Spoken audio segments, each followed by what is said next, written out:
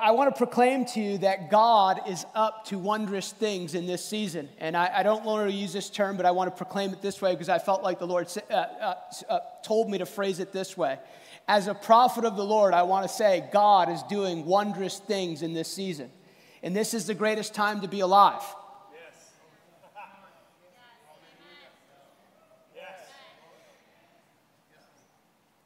But I cannot overemphasize to you the importance of the moment that we're in. This morning is very, very significant, whether you know it or not. But the season we're in as a group of people is extremely significant. In April of last year, we were on this prayer call that God has begun through this ministry. And as we were praying one afternoon, there was an angel of the Lord in my little small home office, and I had never discerned an angel like this, and he wasn't looking at me, he was looking through me. And it's kind of like scary good. The love of God draws you, and the fear of the Lord keeps you. They're both beautiful aspects of God. When you experience the fear of the Lord, you're like, I'm glad I'm on your side. What is the fear of the Lord? The fear of the Lord is simply you take God seriously in every area of your life. You want Him first place. That's the fear of the Lord. And it's the beginning of wisdom and knowledge. So if you're lacking knowledge in God, you might be missing the fear of the Lord. Sometimes people want the knowledge of God, but they don't want to put God first place in their life. They want to add God to their present circumstance, and God wants to be the foundation of your circumstances. Now, the beautiful thing about God is that He never throws you away, but He will never relate to you on your terms. When He teaches about the kingdom of God, He said the kingdom of God is like this, and He talked about a wedding feast. And He describes this wedding feast, and it's actually the picture of what God does. He comes and He searches for humanity. He goes everywhere to find people. How many know you didn't find God, God found you? He's always the source of everything. Anytime you think you're the source of anything, you're in trouble in this kingdom. But He goes and He searches, and it's interesting what people say. They're like, well, I just got married. Like that has anything to do with the situation. I think they were American in that one. There's like kind of nervous laughs people give to those. But then someone else said they had a business. Notice they didn't say, listen, we're busy, we're going to the club tonight, we're indulging in the things of this world, we're cheating. They don't say things like that. They say things that in and of themselves, they are not evil things. But they will keep you from God if God is not first place. So He goes, all right, go, then now go anyone, basically to anyone. Then He goes, just find anyone who will come. So then they come. Now this is really interesting. The Bible's interesting. If you don't enjoy Scripture, please get born again today. So well, compel them, just go to the downtrodden, compel them to come. And notice He's describing what's available to them. That is supposed to be what every person in Christ is supposed to do. You are to describe what God looks like. God does not divorce this wondrous thing He's doing in the earth right now from you and I. There's a really interesting story in Acts where it says Saul, and then he became Paul. That's really interesting. And this is how nasty a religious spirit is. He thinks he's doing God a favor by killing God's people. You have to be aware of those things because this is really important for this time. There are things that look like God and speak like God would speak, but they are not God. That's called a religious spirit. So he thinks he's doing God a favor, and God knocks him off a horse because the Holy Spirit's a gentleman all the time. That's American too. And he says, what does he say to him? He said, Saul, this is Jesus speaking to him, why are you persecuting me? It's really interesting because Jesus is no longer physically walking on the earth. He's in heaven, but he's saying, you're persecuting me. So there's a dual understanding we can get from that. That when you touch God's people, it's like you're touching God because it's his family. But the other side, yeah, I know people like that one, but here's the other side. God expects you to represent him. That when people look at you, you're supposed to describe what God looks like in your relationships, in your finances, in the way you treat people, in the way you go about doing things. You are supposed to be describing something because it's what the family of God and the kingdom of God looks like. This might be offensive to some of you. I'm just trying to reorientate the way you think about it. God doesn't want to use you. He wants you to be in his family so you look like him. My Father doesn't use me. He trained me to be a godly man.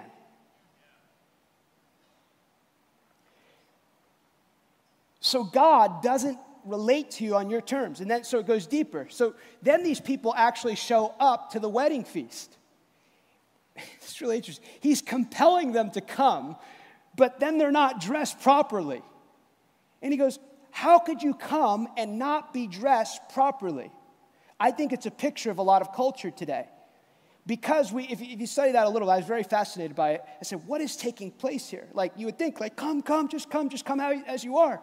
And what they say is, kings back then, if they invited you to a banquet and you didn't have the appropriate attire, they would clothe you with the right attire for the feast.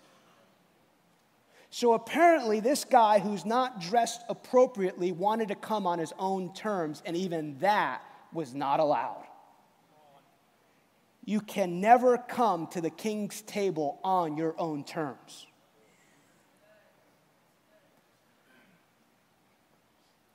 Even though he's the one who can't wait for you to come, you still cannot come into the presence of the Lord on your own terms.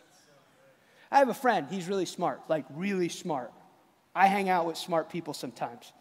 He was talking to me about like in April I was at his church, and he's like an elder in the church, and he's telling me, give me some science stuff about COVID and vaccinations. He goes, do you understand what I'm talking about? I said, no.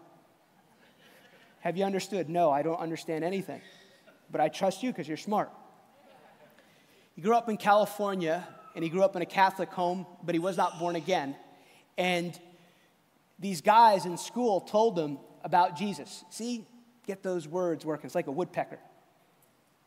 But he thought, he went to Berkeley, he thought anyone who's one of those born-again people, they got to be stupid. That's what he thought. He said, anyone who believes that fantasy, but they witnessed to him. They told him about Jesus. And he said, I believe he was a freshman, and he's sitting in his college dorm, and he's laying on the bed, and he goes, God, I will serve you, but I don't want to be dumb. He said, I heard right in my heart, no deal. God will meet you, even in your stupidity.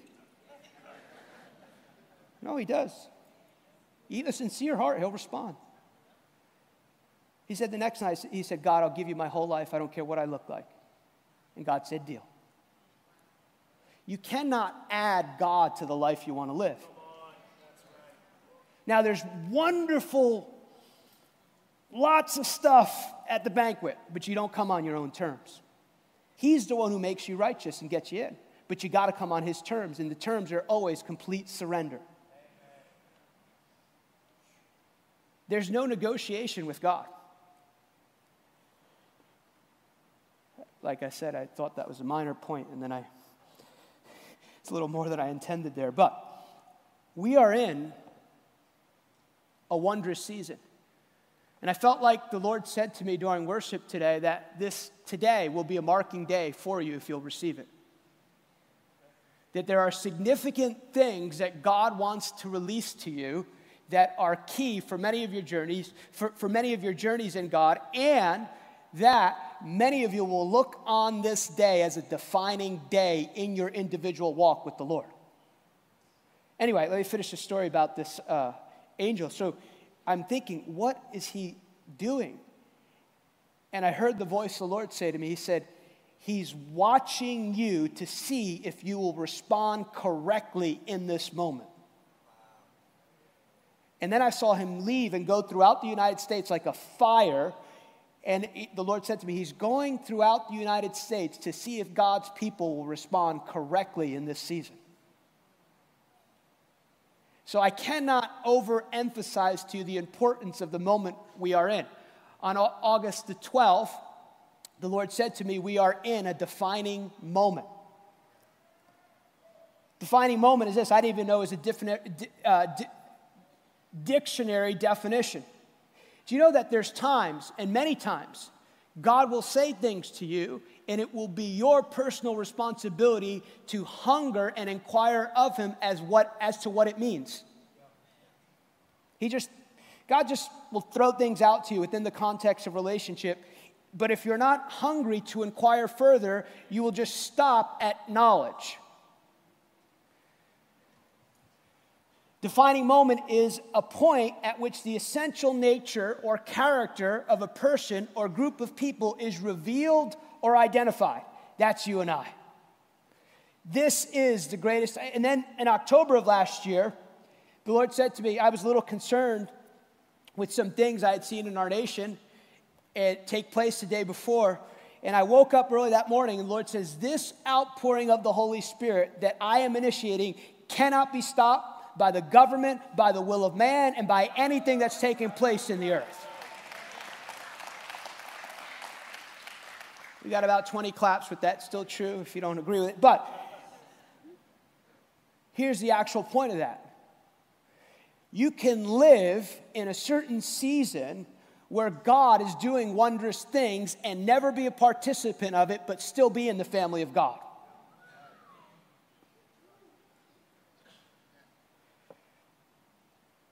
So it is the positioning of your heart that will determine your fruitfulness here on the earth and will also determine what you bring to the Lord Jesus Christ. Because Jesus is a righteous judge.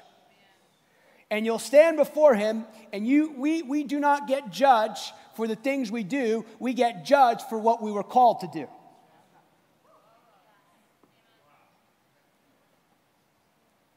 I remember many years ago, the Lord said to me, and he started to do many of these things. This is going to happen in your life. This is going to happen in your life. This favor will be on your life. This blessing will be on your life.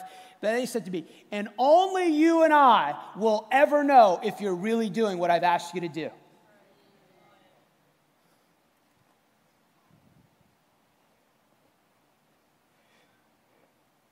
So Daniel chapter 1, if you have your Bibles. Apparently many of you do. Bibles, iPads, iPhones. Daniel chapter 1. In the third year of the reign of Jehoiakim, king of Judah, Nebuchadnezzar, king of Babylon, came to Jerusalem and besieged it. And the Lord gave Jehoiakim, king of Judah, into his hand with some of his articles of the house of God, which he carried into the land of Shinar to the house of his God. And he brought articles into the treasure of the house of God. Then the king instructed Phinehas, the master of the eunuchs, to bring some of the children of Israel, some of the king's descendants, and some of the nobles. I want you to note, well, we'll touch on that in a minute. Let's read verse 4. Young men in whom there was no blemish, but good-looking, gifted in all wisdom, possessing knowledge, and quick to understand, who had ability to serve in the king's palace, whom they might teach the language and the literature of the Chaldeans. Then the king appointed them for daily provision of the king's delicacies, of the wine which he drank, 3 years of training for them, so that at the end of each time they might serve before the king. Now from among those of the sons of Judah were Daniel, Hananiah, Mishael, Ezra. To them the chief of the eunuchs gave names. He gave Daniel the name Belshazzar, to Hananiah, Shadrach, to Mishael, Meshach, and Ezra, Abednego. Man, these verses are so full, but the first thing you'll see here is that God's enemies have taken possession of them, and now they are in captivity. And I just want to say this to you. This goes along with maybe the first point that I didn't realize I was going to make, and it's this, that when the enemy takes possession, or when you have any area in your life, in your mindset that is in agreement with the enemy, he's not just looking for that area of your life, he's looking for complete dominance and control. That's why when Jesus, he established this principle in the world. This is a biblical principle that applies to every person in this room and everyone outside this room. He said, no one No one can serve two masters. No one. So what does he tell us? There is no demilitarization in your mindset and in your behavior. You are either in with God or you are walking with the devil. And you can have Shechem Ohaya, you can know some scripture, but you can still be walking with the devil.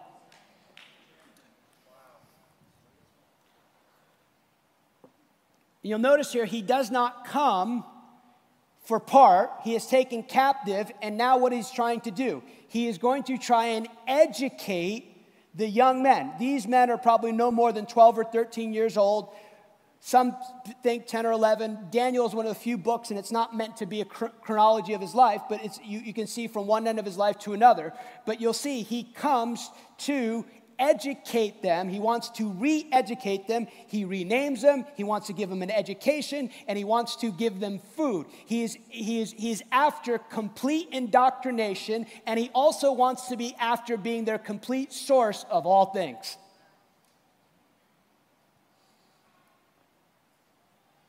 The enemy does not come for one part of you. He comes for complete control, complete dominance, and complete education.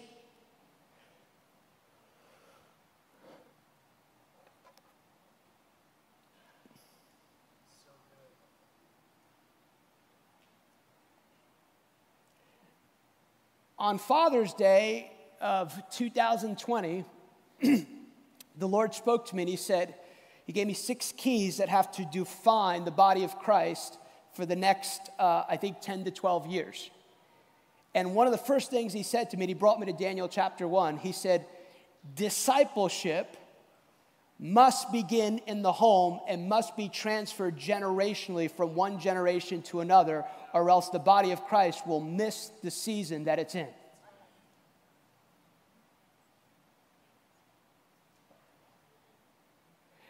I can tell you that me standing before you today is largely not the result of even my own choices, but of the choices that my mom and my dad made, and also the choices that my grandfather made, who was a preacher. Many of the things in my mindset and much of my understanding of the world was imparted to me by the home that I grew up in. And I've asked my parents this. I said, did you know that I was going to preach God? No, we just wanted you to be a godly person. Maybe my mom knew a little later in life.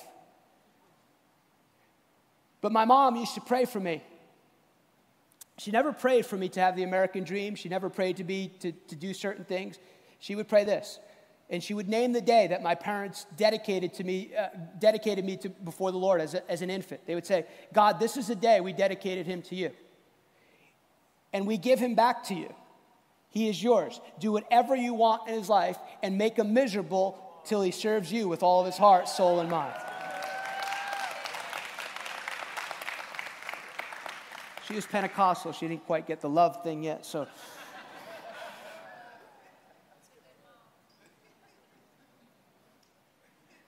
Sometimes I'm in a different nation and I'll be preaching the word of God and a scripture comes out of my heart that my dad taught me before school. I hadn't looked at that scripture in years, but it'll come out because he taught me the ways of God. Not only taught me, but lived that. My dad was in real estate and he was a machinist and he was doing real estate part-time. And he went full-time in real estate, made this choice, felt like God was in it. And the broker said to him, this is, I guess, mid-'80s, and he said to him, my dad said to him, I don't work on Sundays. He said, if you don't work on Sundays, you'll never make money in real estate. And he says, you don't know my God. My dad was a bestseller, I think, at least 5 or 6 years in a row when he began to work $1 million of sales. I never saw him miss a Sunday morning service. Not only that, but because he was an elder in the church. And maybe I can count on my finger the amount of times that he did an open house, maybe on a Sunday afternoon, but he never missed the gathering of God's people on a Sunday morning. When I was a little boy, I used to love birthday parties with the cards, right? The cards, they have your number on it. I was like, ooh, I'm getting older. And I liked money. I did. I liked the money gifts, and you can get whatever you want, right? Those are the best gifts, by the way. They just, they don't have to pray. They don't have to be prophetic. They just pray,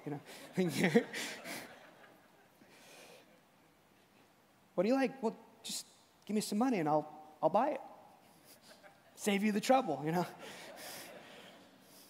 So my mom would count the money after my birthday. They'd have birthday parties.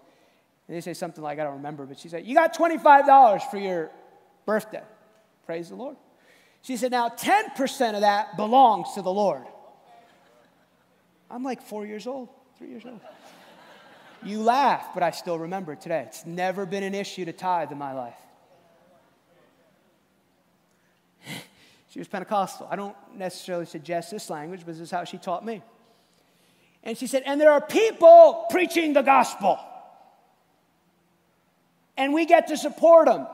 And that's your offering. Would you like to help support the gospel? And she would give it to me to put in the offering at church. I was having a discussion with a friend of mine when I was in Brazil this last time. We were talking about God's commandment to disciple nations. And one of the things that came out in this conversation, he said, we can never disciple nations if we don't have disciple believers.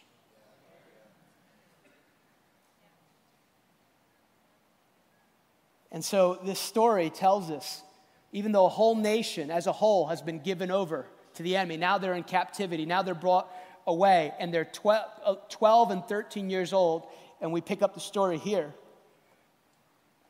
Verse 8, I'm reading out a different Bible because I like how it says, but Daniel made up his mind that he would not defile himself with the king's choice food or with wine with which he drank. So he sought permission from the commander of the officials that he might not defile himself. Now God granted Daniel favor and compassion in the sight of the commander of the officials. And the commander of the officials said to Daniel, I am afraid of my lord the king, who has allotted your food and your drink. For why should he see your faces looking gaunt in comparison to the youths who are their own age? Then you make me forfeit my head to the king.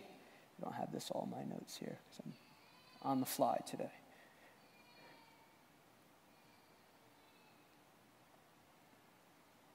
Verse 11, but Daniel said to the overseer, whom the commander of the official had appointed over Daniel, Hananiah, Mishael, Ezra, please test your servants for 10 days, and let us be given some vegetables to eat and water to drink. Then let our appearance be observed in your presence, in the appearance of youths who are eating the king's choice food, and deal with your servants according to what you see.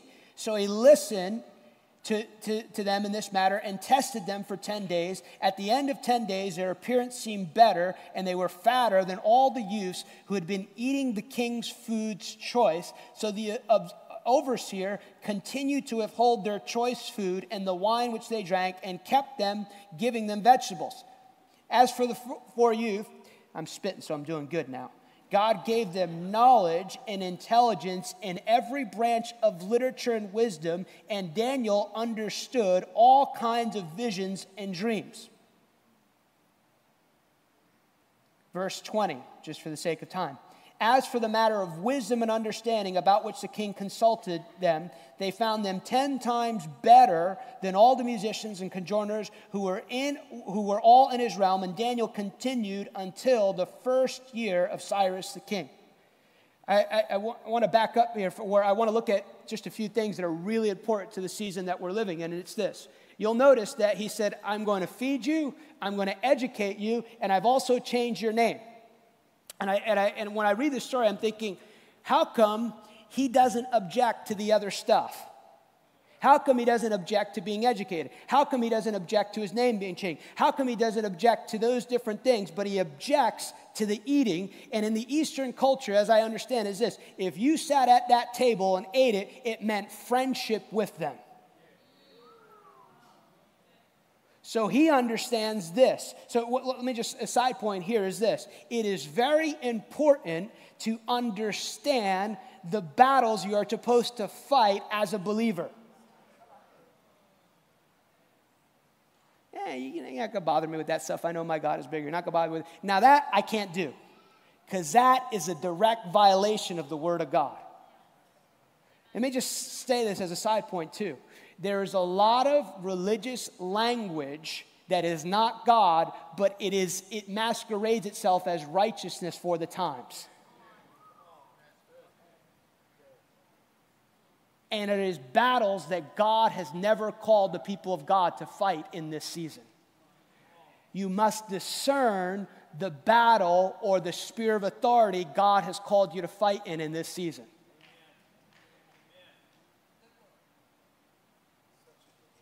So, he understands. He's 12 years old. How does a 12-year-old know not to violate God's covenant? Someone has taught these boys in a contrary environment, you don't lay down. You don't compromise the Word of God. And the Word says he purposed in his heart. Some translations, purpose is intentional, internal belief system that says, I will not bow to what you are asking me to do because it is contrary to the Word of God. This is not a young boy who says, I don't like eating spinach and I'm taking this opportunity to fight you on it. This is, I know who my God is, because he says, our God will make us 10 times better if you just give us a chance. Here's another thing about the season we're living in. You must have language and know how to communicate it when you are fighting against an antichrist spirit. I believe a prophetic person is not someone who can discern what God has said. It's someone who knows what to do in the season that they are in. That is a true prophetic person. The ability to apply the word of the Lord in the context that you're in. The world doesn't care if you go, they don't care about that. Can you release something that is different, that is superior to the world that I'm living in? And I want to go back to this point here, because I feel like the Lord would have us emphasize it this morning. But Daniel made up his mind that he would not defile himself. But Daniel made up his mind that he would not defile himself.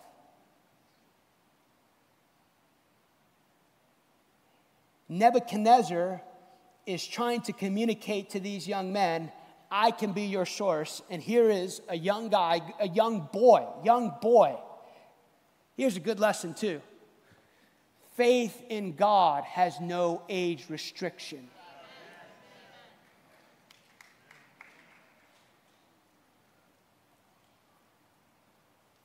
What's happening here? Daniel's internal reality is governing his external reality. Daniel's inward belief system is defining what is taking place in the outside world. And there's a key part of it that I have learned that is extremely important in walking with God, and it's this. Anytime I hold on to self-preservation, that is usually when I will miss the belief system that's supposed to define my world. He is saying, I will not back away from this principle, even if it costs me my life. But I believe God will make me greater. So I'm going to make these few statements here that I believe the Lord wants us to hang out on it for a few moments here. Your internal reality governs your external reality. How you perceive yourself in relation, let me say it like this. How you perceive yourself and how you perceive God defines what you can receive from God. Your perception of God defines your belief system and what you can receive from Him. Let's look at Genesis 3. This illustrates this point. Everybody still with me? I won't read the whole story, but I encourage you as your homework, because you're good students of the Word, to read Genesis 1, 2, and 3 this week. And then read it again, and then read it again, and then read it again, and then read it again, and again. Don't ever stop reading it. You'll see a principle at work here in Genesis 3 also that's really important. It's this: God's commitment to humanity never changes. That's right. An error that we often make as believers is when we have made a mistake or when we've messed up, we try and project our own feelings of insecurity, condemnation, and shame back onto God, and we think that's what He thinks about us. Should have said amen to that. That's right. They have totally blown it. They believed the lie, their belief defined their actions, and then their actions determine the world that they live in. So what's happening? Their internal reality is governing the world that they live in. It perverts their bodies. It perverts the world they live in. Why does it pervert the world they live in? Because they were called to steward that world. Let me say this, back up for here for a minute. You are a powerful person.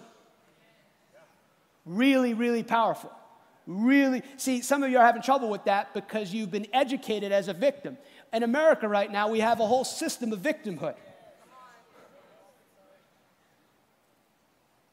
You are extremely powerful in God. How much more powerful are you when you come into the kingdom of God? Think about it this way. When you were doing everything you could or making all the bad choices, everything, addicted, whatever it was, not loving God, and maybe you weren't doing maybe that bad of stuff, but let me just tell you. If you're not in Christ, you're about one step short of mental illness. There's none good. And all the creepy clothes you had, all the addictions you had, the enemy could not stop you from getting born again. So now in Christ, how much more powerful is your ability to choose the choices of right and wrong? That's why he says death and life are in the power of your tongue. So you are a powerful person. I'm going to say that again. You are a powerful, no, it's true, because there's this thought that it's sometimes really deep within people's belief system that they actually don't believe the power that they have to live the life God called them to live. And often the language of victimhood is wrapped up in statements like this: I don't know why I do that. You better figure it out, because your belief system is the one that's making you do that. It is only you. That's why he says, guard your heart with all diligence. And so what the enemy will do is this happened, that happened, this person, this happened. And I'm not saying I don't sympathize with any of that. I am just saying any situation in the work, I've totally messed it up. I did that financial thing again. I blew the credit card thing. I blew this, I married the 3 wrong people. He goes, I'm here to help. No, it's really bad this time. I'm here to help. But you have to own the power of your choice and the things you've done. That's called true repentance. And then he goes, let's work on you. Don't do that shame guilt thing. There's this little lie that says, well, I've just really messed up, so I'm just going to hope to get to heaven and I'll be an usher the rest of my life. That's not it. That's victim thinking. Sponsored by religion that keeps people stuck in the place that they're in. And in it, in deep in that, is that victim mentality. I've just messed up too long. That's based on who is the center of that? You. I think that's why sometimes throughout history, God used people who had made significant errors in their life and elevated them to a place to be a blessing to a generation. And he says, I'm trying to get you to understand it is not about what you have done. It's what I can do if you partner with me.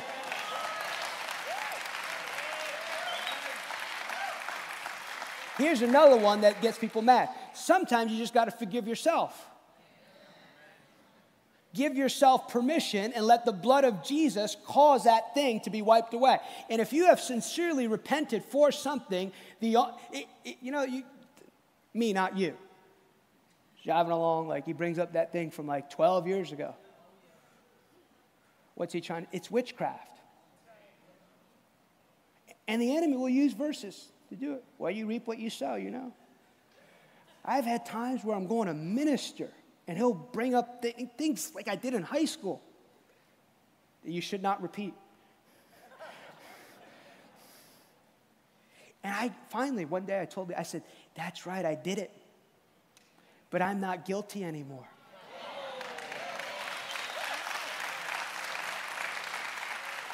In fact, I did it worse than you're describing it to me this time. But I'm righteous now. And my Father doesn't remember it anymore. It's not an excuse to, go do crazy things or wrong things. It's just because I've seen that thing binds people. And it sounds spiritual. I just can't do it. Stop that. That's not helping anyone.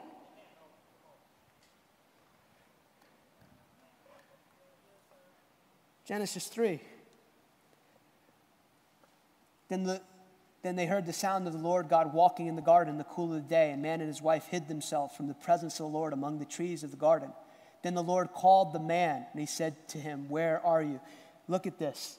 This is God's commitment to you and I. He didn't change his commitment even though they made poor choices. And he said, I heard the sound of you in the garden, and I was afraid. What's happening here? His perception of himself inside of God is distorting what he can receive from God. God is looking for him, and he's looking at his own inadequacies.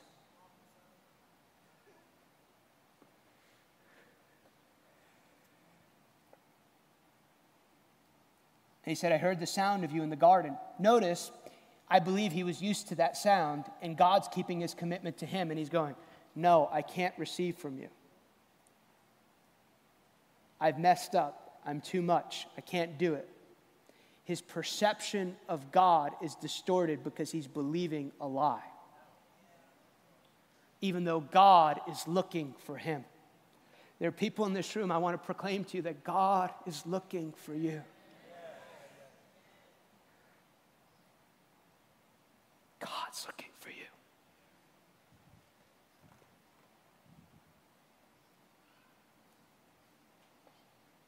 He said, who told you you were naked? Have you eaten from the tree which I commanded you not to eat?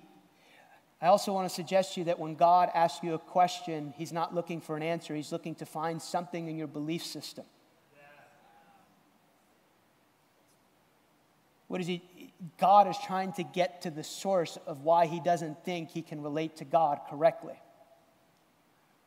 Then God said, then the man said, the woman who you gave to me to be with me, she gave me from the tree I ate. There it is right there. The first place of victim thinking.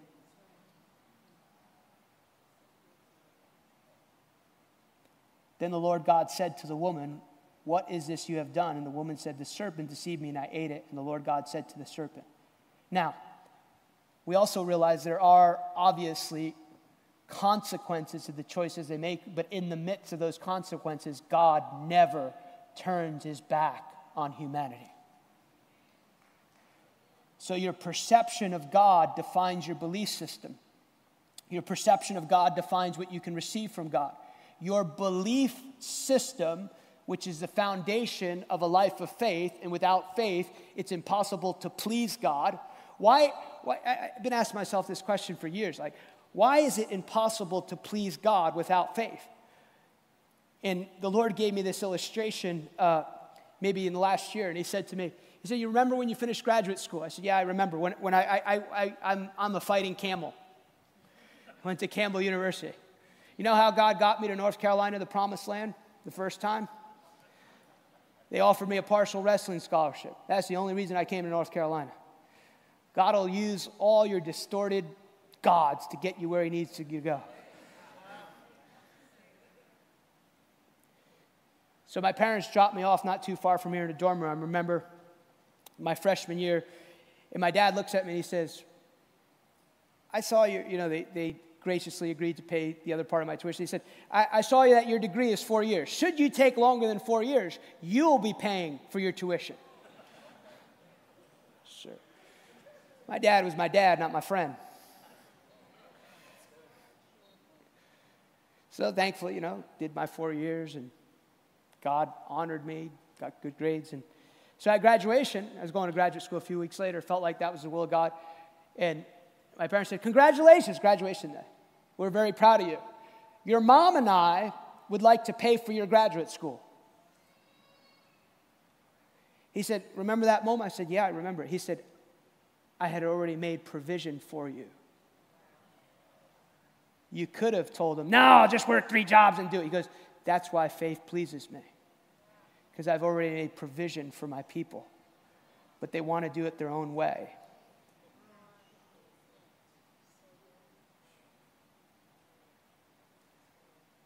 And so it breaks my heart that they want to trust other things to make their own way.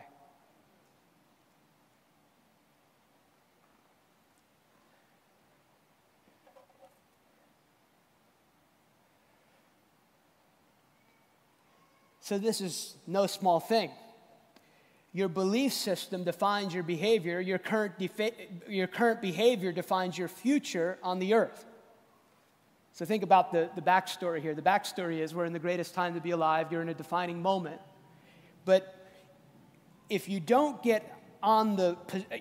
position yourself correctly and allow God on a continual basis to allow your belief systems to come under the microscope of the Holy Spirit, you could miss a turn in the purposes of God. And we have the statement, if you believe, everything's possible. But if you're not believing, not everything's possible.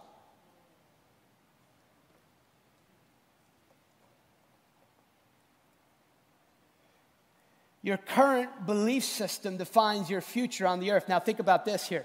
This is no small matter. John the Baptist, we know, is the forerunner of the Lord Jesus Christ. Some people think he's the last of the old, and there's some disagreement. I don't know. I don't really have a position so much on it, but I do know this. John did no miracles. So the strength and the power of his preaching and teaching rested upon the prophetic word that he gave.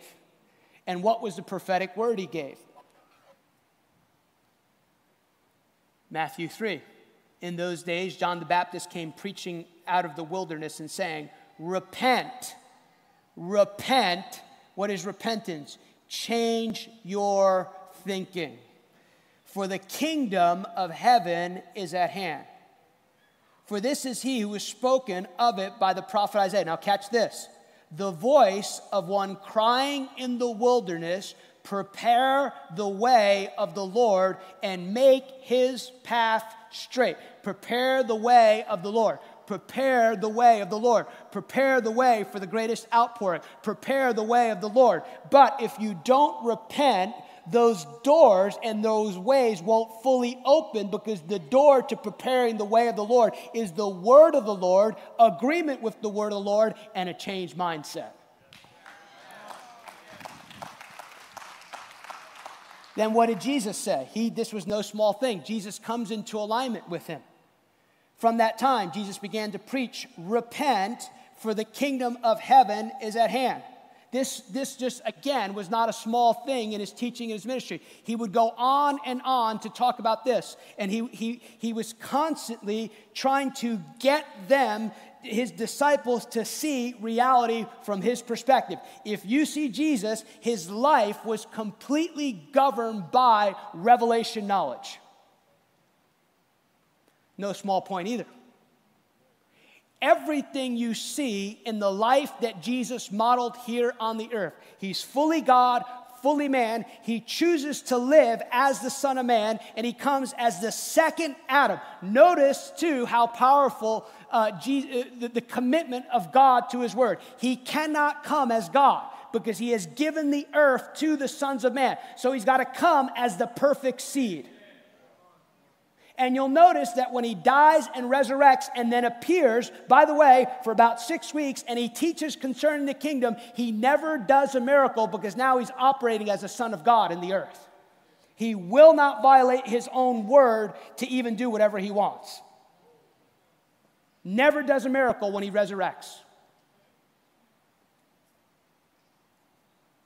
But Jesus Christ is the first man since Adam to express God's original intent on the earth. What did Jesus say? Without you, I can do nothing. He wanted Adam to be completely dependent upon God for all things. I mean, if Jesus was an American preacher, I'm convinced that some churches would have voted him out. Your mother and your brothers are here. These are my mothers and brothers, those who hear my word and do it. No, come on and get them in the green room. It was like, these who do my will. Lazarus, your friend, is dead. Catch this here. Because some of you are under the pressure of things God never intended you to be under the pressure of. Lazarus, your friend, is dead. So let me stay at the seminar and teach a few more days. Why? The Father didn't release him. The perfect Son of Man says in John the 8th chapter, I'm learning things from my Father. Yet we have people, because they think they've been around the things of God for 20, we understand this. And I've actually heard Abner teach this before.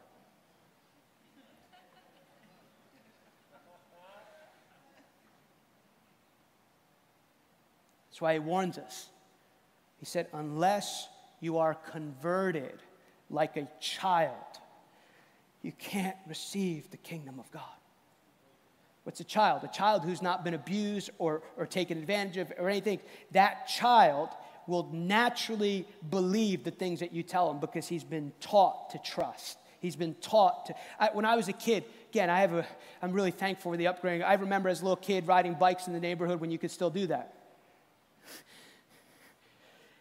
And I had a kid in my neighborhood. He had something wrong with his bike. And I said to him, I still remember, I said, come to my house. My father will fix whatever's wrong with that bike. I believed as a kid my father could fix anything. Unless you're converted like a child, you cannot inherit, you cannot receive the kingdom of God. He actually says it's a conversion process. Have you realized that there are no adults in the kingdom of God?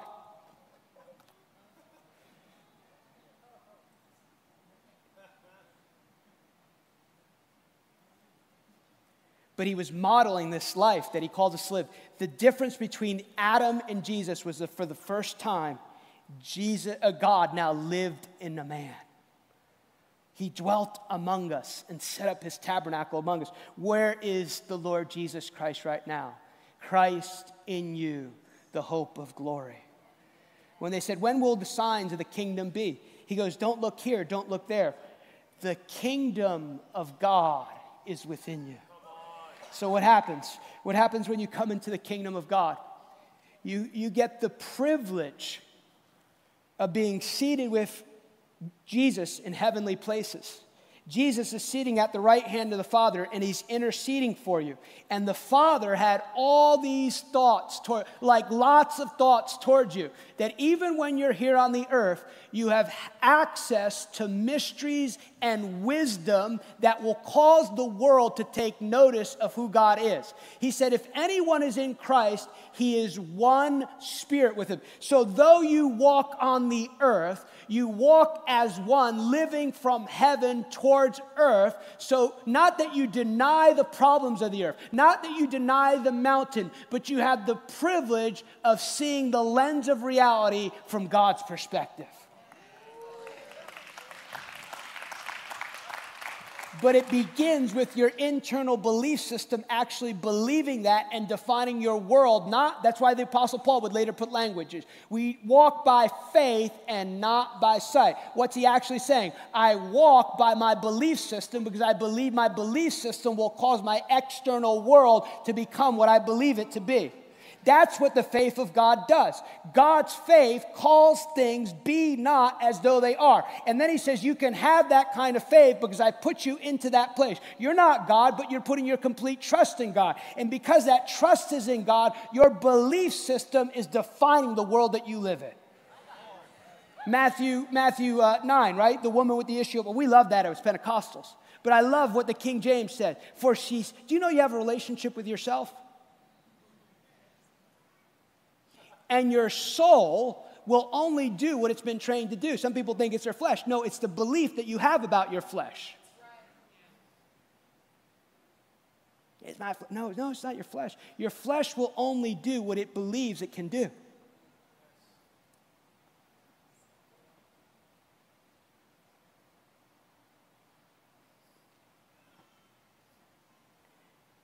He went on and on. Did I not say to you, if you believe, you would see the glory of God? Most assuredly, I say to you, he who believes in me, the works that I am doing, greater works we do. He constantly went back to people's belief system. I remember, been 9 years ago, I always remember I was getting ready to minister in Alabama. And I was getting ready for the service that night. And this is just kind of how it works with me. God just said to me out of nowhere, he said, I cannot violate the perverted thought processes of man to fulfill my will for their life. Wow. What did you just say? I cannot violate the perverted thought processes of man to fulfill my will for their life. What did you just say? That's why a moment ago, I emphasize the concept that you are a powerful person in God. You're so powerful that God cannot override your own free will to agree with him. If God could do it, or God wanted to do it, he could just make everyone believe in him, trust in him, live the abundant life that he's called. He just can't do it because he didn't want a robot in you. Though you're powerful, you're made to be completely dependent upon God for all things. That's why your life will always be frustrated if God is not the center of it. You cannot be a God unto yourself. And I don't know if you've noticed, there's nothing in this world that satisfies. Like nothing. Like nothing. I've never watched a movie and go, oh, my life has changed forever. This is just like the greatest movie ever. I like pro wrestling. I've never watched a show and go, oh, this is eternal. I'm going to bear fruit from this one. Because nothing touches it. I want to say this to you too. You will never regret being all in for God.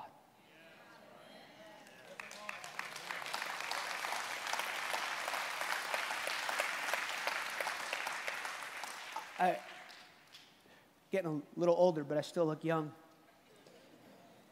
It's my confession. And I can call things be not as though they are, because they will be.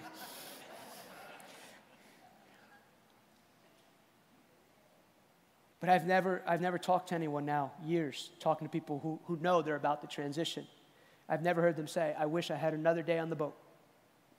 Now, unsaved people might, but I've never heard a believer say that. I wish I would have prayed more. I wish I would have done that thing that I know that God told me to do 9 years ago. I wish I would have done this.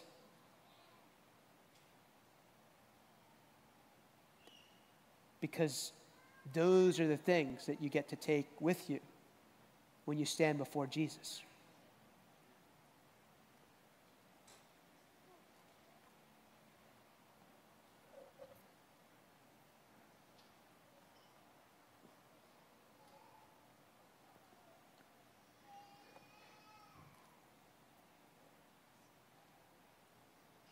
I'm sort of about to land the plane here.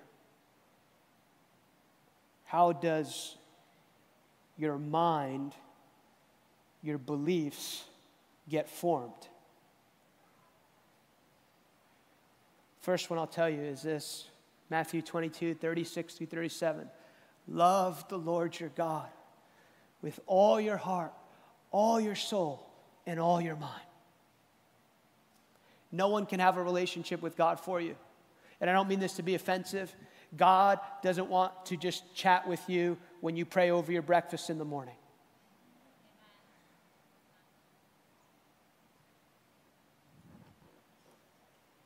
Intentional fellowship with God, and then, only then, can you love your neighbor as yourself. Perhaps you've been a believer for many years and never actually have done that. I think that's true, not prophetically, just but by the data because of the people who show up in prayer meetings. And the only thing I can conclude is this: they've never discovered the joy of knowing you. And they don't really believe that God hears them when they speak. It's the most beautiful thing. Got up this morning. He got me up earlier. But I know it's the Lord, because I haven't slept a lot and I'm up.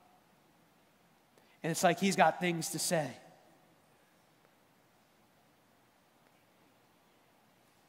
If you fellowship with him, you'll know his voice.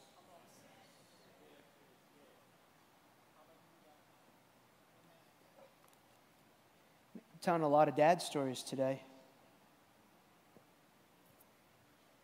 I was at the state championship my senior year, Atlantic City Convention Center.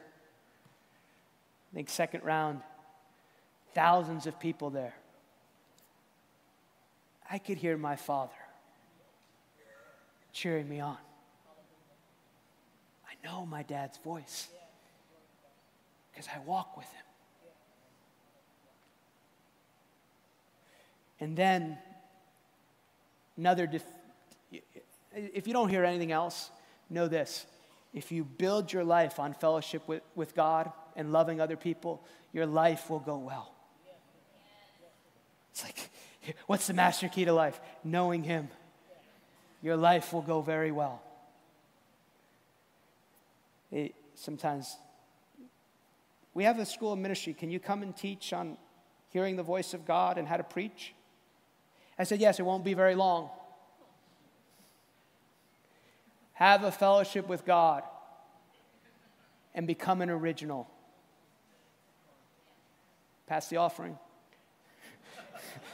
Course is done. Or you can just put a CD on and you can listen to him. He'll talk. You'll have something to say.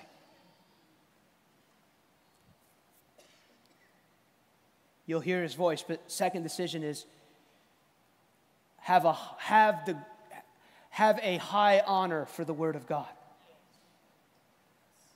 And I've noticed I have to make the decision every day.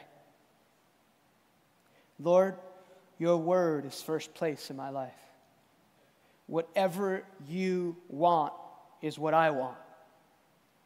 Your Word is the highest standard. Your Word defines every area of my life. So, and then I've learned to go a step deeper.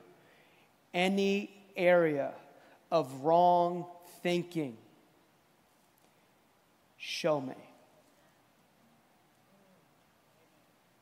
Any place that even I'm operating correctly, but it's got a little sand from the world system in there, expose it. You know, working hard is important. I hope you have a job, or I hope if you don't have a job, you're believing God for a job. It's a really tragedy in society when people stay home because the government sends them a check. That is not godly.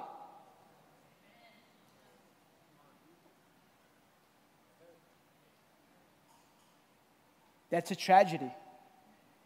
But it's another value I learned as a child growing up: hard work. My dad told me, you don't have to be the best, but you must do your best. He said, I don't care if you're cleaning a toilet, you will do your best.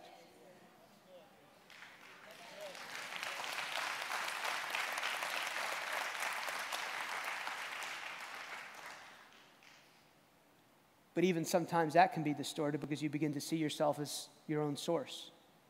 Well, I'll just work harder and do it. God will help you with those things. The reason I bring that up is because I believe that we're in a season, even if you've walked for many years and pursued these things, God is exposing the little things in our belief system that are just a little off kilter to align it with the Word of God as never before. And then as you hear and as you practice, you grow in belief and behavior. And then you develop these wonderful things called habits. Just like you can develop a drug habit, you can develop godly habits. It's a whole lot better, that one. You know, what is a habit? A habit is something that you have the choice to do, but after a while, you don't consciously know that you're choosing that reality anymore because you've done it so much. Go back to when I was a kid, 4 years old. Mom teaches me the principle of the tithe. Now when I tithe, I don't think that I'm tithing. I just think this is part of walking with God. I don't think, oh, I'm going to pay my tithe now. Pay my tithe. It's because I don't consciously think about it, even though I'm doing it. And when you get to the place where you are consistently practicing godly, biblical things, you will get to the place where that is the first reaction that you commit to when something contrary comes to it. Yeah, you can clap for that. You can clap for that. It's okay. Got the Baptist clap. Some people like, when's he finishing? I'm hungry. The other people, this is really good. It's all really nice happening in this room right now. I'm sort of almost done. But habits are really important that you develop. And anytime you miss a place, real simple. Lord, forgive me. And then if you have godly friends, you bring them in on your process. Hey, I want you to hold me accountable because I missed a turn here. And I want you to hold me to a higher standard so I keep going forward in the things of God. About 10 years ago, I was at a friend's wedding, and I had to leave early in the morning, so I'm flying from JFK, and I'm at the ticket counter at like 4 a.m. on like 2 hours of sleep. You got to tell like that part of the story to make yourself look a little better. And the lady was very rude to me at the ticket counter, so she immediately reaped what she sowed of the things that I said out of my mouth. Praise the Lord, I'm going to preach the gospel.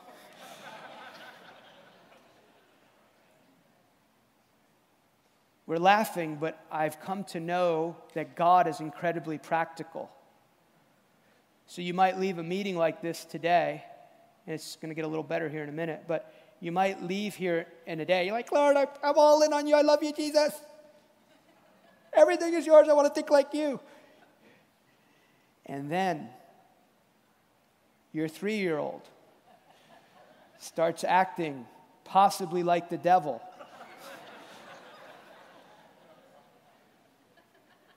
And you suddenly start having words that you didn't know were there for many years. It's actually a beautiful thing, though, because God's going, I'm exposing. See, that didn't come from anywhere. It came from somewhere here. So, Lord, what is the root system of that belief that caused me to react like that? So I repented. Praise the Lord, I'm going to go preach the gospel. God bless you. The lady just looked at me. You do what you got to do. Yes, whatever. I won't ever see her again, hopefully. But I called my friend on the way home as I was in a closed country. So I called him. I said, hey, this is what happened. And I don't ever want to do that again. And I've been tempted a few times, but I've done really good with the ticket counter lately. But that's just one area. Confess your faults to another that you may be healed.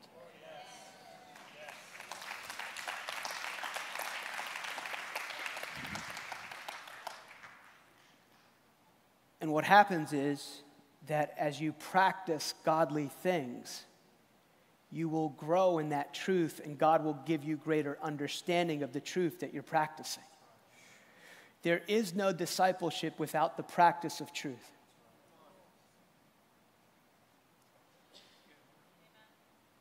You especially in this season, you cannot be satisfied with knowing concepts. What is the fruit of the concepts that you know? What is the fruit of the teaching? And this is a good place where you're hearing teaching week after week after week. What is the fruit of what you're producing by the word that you're hearing? I'll land the plane here. I always like to look for goals.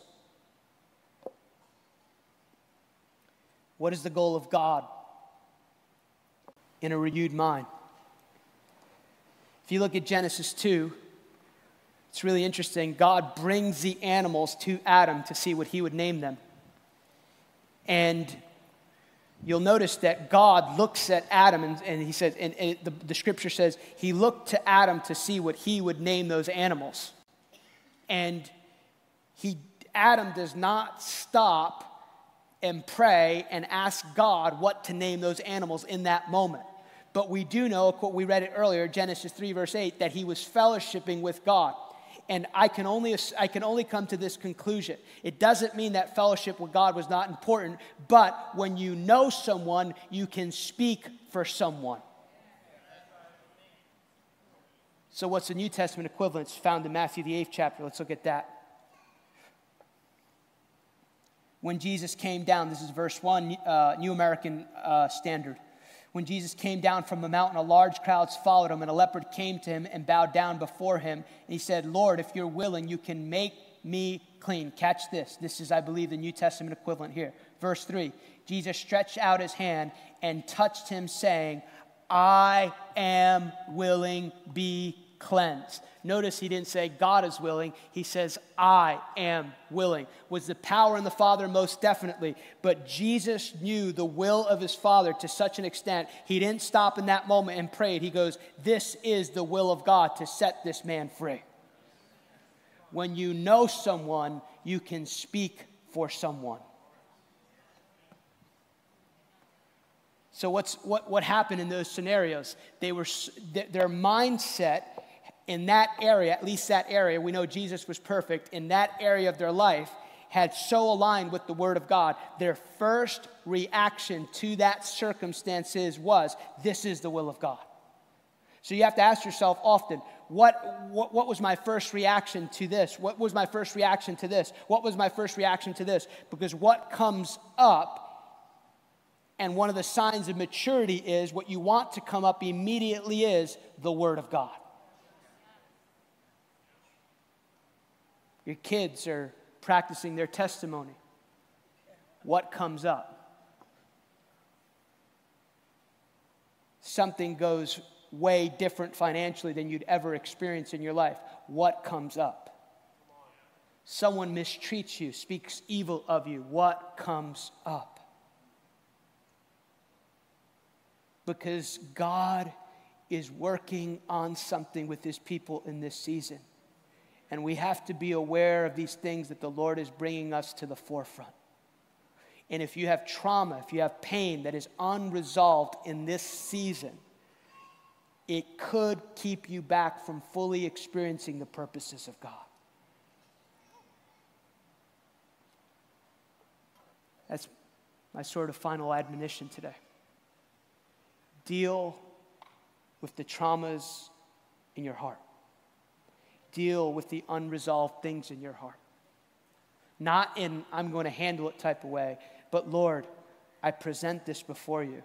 Lord, I have this pain. Lord, I still have this unforgiveness. Lord, I still am troubled by this. I don't know why, God, but that happened 12 years ago, and it just still seems to rattle my mind. So, Lord, I present this before you, and show me any area in my belief system, show me any area of healing that you'd like to bring, because I want everything now full throttle before you.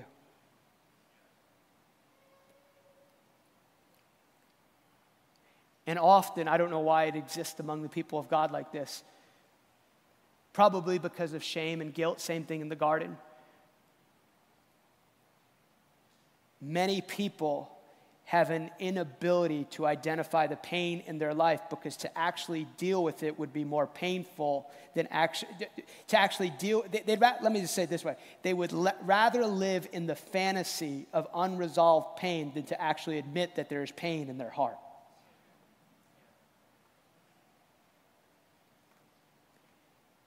Doesn't mean there's anything wrong with you. Just means you're a work in progress like everyone else. And the lie is this, that if you're fruitful or successful or the boss in a marketplace, that every area of your life must be going really well.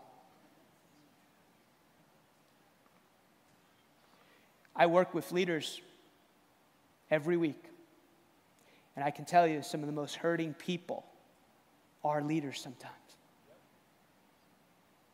And the lie is, because I'm a prophet, or I have this miracle, or I have this big ministry, that it's all okay. And we can feed ourselves even with ministry things, but never deal with the deep issues of our heart.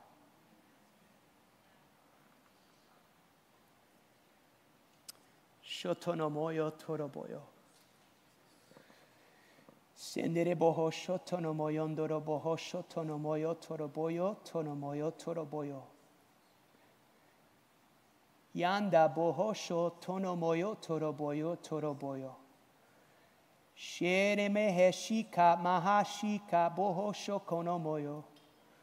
Yandara boho shotonomoyo toroboyo. Shendere boho shokoboyo toroboyo. Yara moho shoto, yara boho shotonomoyo. Yana moho shotobo. That keyboard player, if he wants to come up, that'd be awesome. Kene moho shotonomoyo. Yendere boho shokoboyo toroboyo toroboyo. Mana mahashika boho shotoroboyo tonomoyo. Shendere boho shotoromoyo tonomoyo toroboyo. Yara moho shoto, yara boho shotoroboyo. Shendere boho shotorobo. Shara moho sho, yara boho shono moho shokoboyo toroboyo. Yere mehe shikara boho. Shere mehe tere boho, romoho shokoboyo. Yara moho shokoboyo tonomoyo roboho shokoboyo. Shere meyendere boho shokomoyo. Shere beye tira maya tara boho shokomoyo toroboyo. Yandara boho shokomoyo toromoyo roboho shokomoyo tonamahaya kaya. Iki kaboho shokomoho shokoyo. Rebo kotoromoyo otana mahaya atina mahasikabaya atana mahaya. Yende ikanda bakaya tina maya tika atonomokoyo. Mere kiraraboho shotonomo robo otayaraboho. Yende rebo ko otana maya tanamo otarabayarabokoyo. Reba bobo shokom aramoho shoko ayaramoho shorobokoyo. Yende I araboho shoko ayarabohoyo. Kene moho shorobokoyo. For my eyes have been turned to this place, and know that you are on my path in the purposes of God. My eyes have been turned to this place, even since the inception of when I even put you on this land. The Lord says you are on holy land. This land has been set aside for the purposes of God. And oh, have waited. Heaven has waited. And there has been birthing prayers even 30 years ago and 35 years ago from what I'm about to release. For the Lord says, what you have seen over the last year since the inception of covenant love will not compare to the door of glory that I'm opening. I am opening a door into the things of God as never before. And oh, as that door of glory opens, they're going to come in the thousands, and then in the hundreds of thousands. They're going to come to see what I'm doing on this land. But the Lord says, you must not miss the moment when I begin to pour out my Spirit as never before. For what you're experiencing, even over the last 3 months, says the Lord, is yet but a trickle of what I will do. There is a door that I've opened. Oh, it's a huge door. It is just a trickle. It is just a down payment. It is just a seed of things to come. There's a glory that will mark your public gatherings as never before. For truly, this house will be a covenant of love. They'll come, says the Lord, from the nations of the earth to gather as one tribe and one tongue and be a physical and prophetic sign to this world that truly there is a representation of my people in the earth for such a time as this. For there's been a deep groaning. There has been a deep groaning from my people across this nation. There's been a deep cry for a healing of the land. And I've even connected the intercessors from across the globe. I've connected them for such a time as this. And the Lord says, make no mistake about it. I, Jesus, the righteous judge, the righteous judge will answer my people speedily in this season. I'm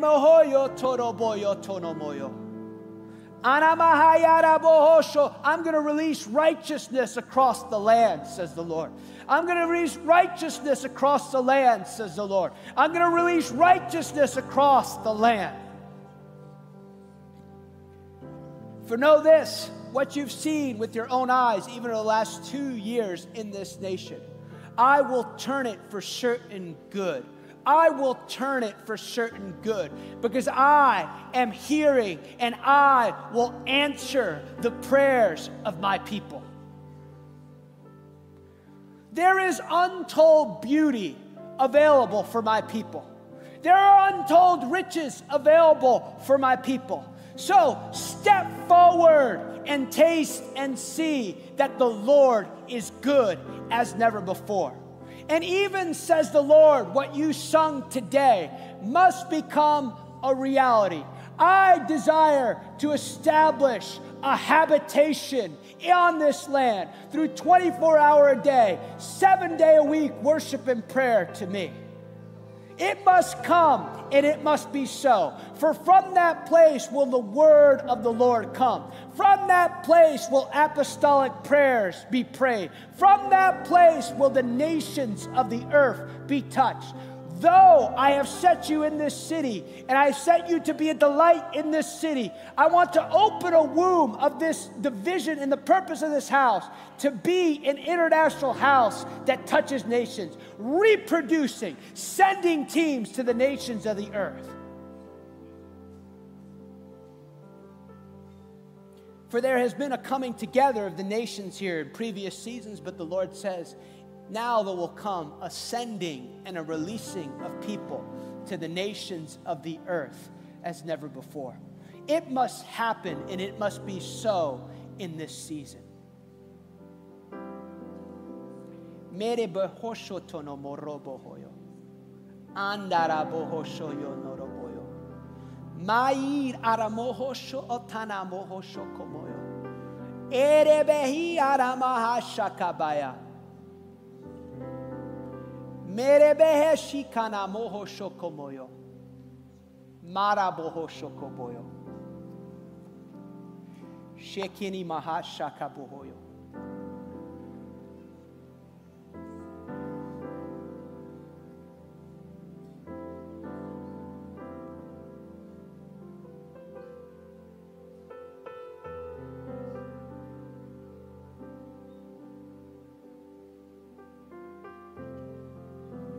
Thank you, Lord. You receive this word, I just want you to stand and just be really careful too about the moving around. I know sometimes things happen, but I want you to just look this way. When we were worshiping this morning, I saw like a cloud of God's presence in this room here.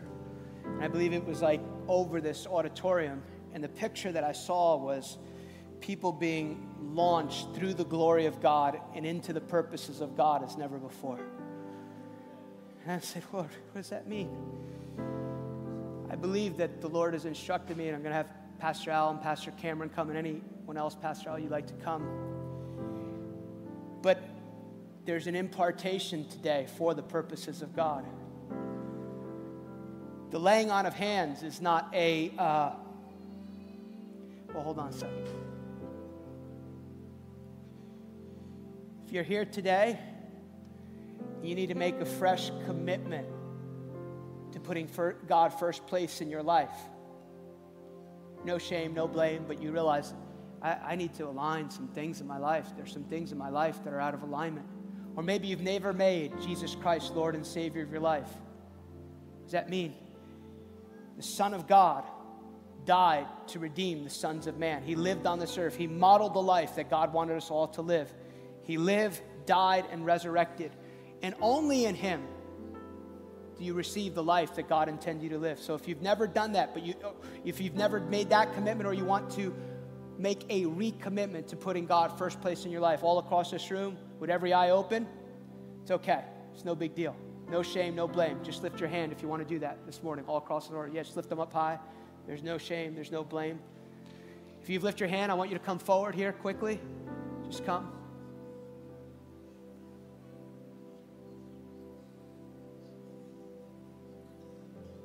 Thank you.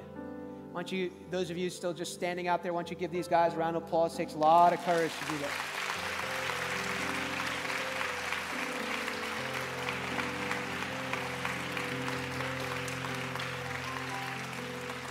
Just keep coming. We'll wait for you. Thank you, Lord. Thank you, Lord. Thank you, Lord. There's still a few more people that need to come. Please come. Don't resist God in this moment. Most of us in this room, we made this decision one day in our life. Thank you, Lord. If you've come, I just want you to lift your hands. It's not a religious thing. It's just a surrender thing. It's a physical act. You're saying, I'm surrendering to the Lord Jesus Christ.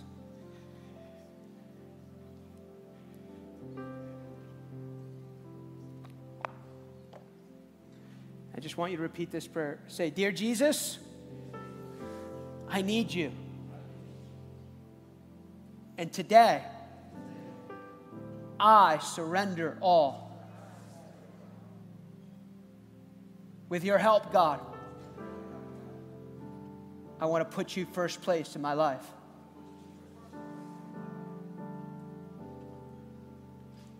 Forgive me, Father. In any area of my life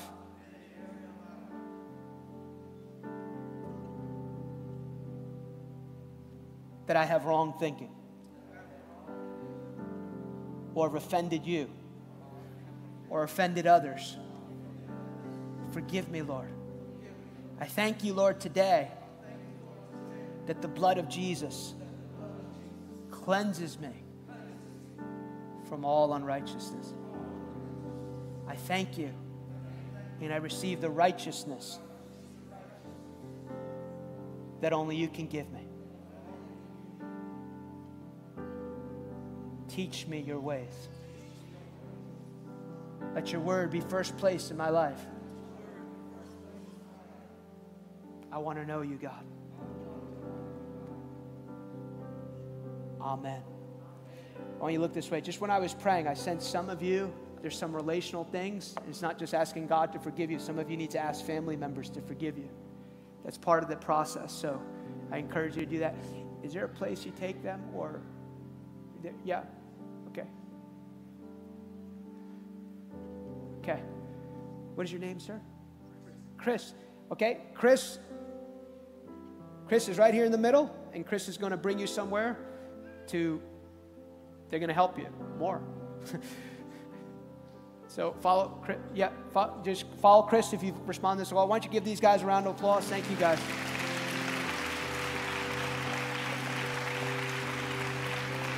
Awesome. Awesome. Thank you very much, guys. Hey, I know you with the white shoes there. I know you. Bless you. Good to see you. So this is what I believe the instruction of the Lord is. I felt like the Lord said we're supposed to lay hands on everyone here today.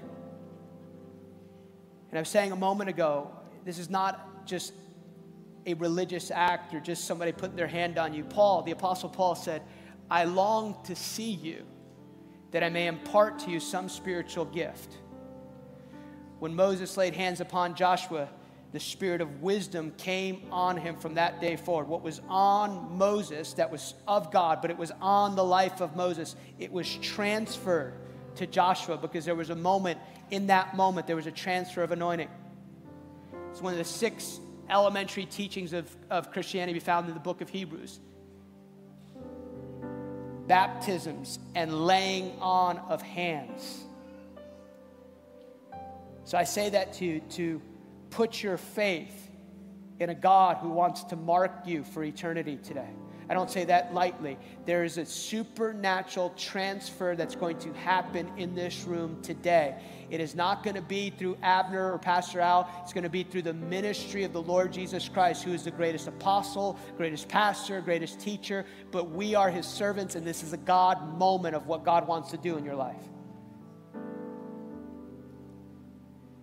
In 2005, I was in Mexico City. Probably up until that time, the most powerful service I'd ever been in. It went like 9 hours.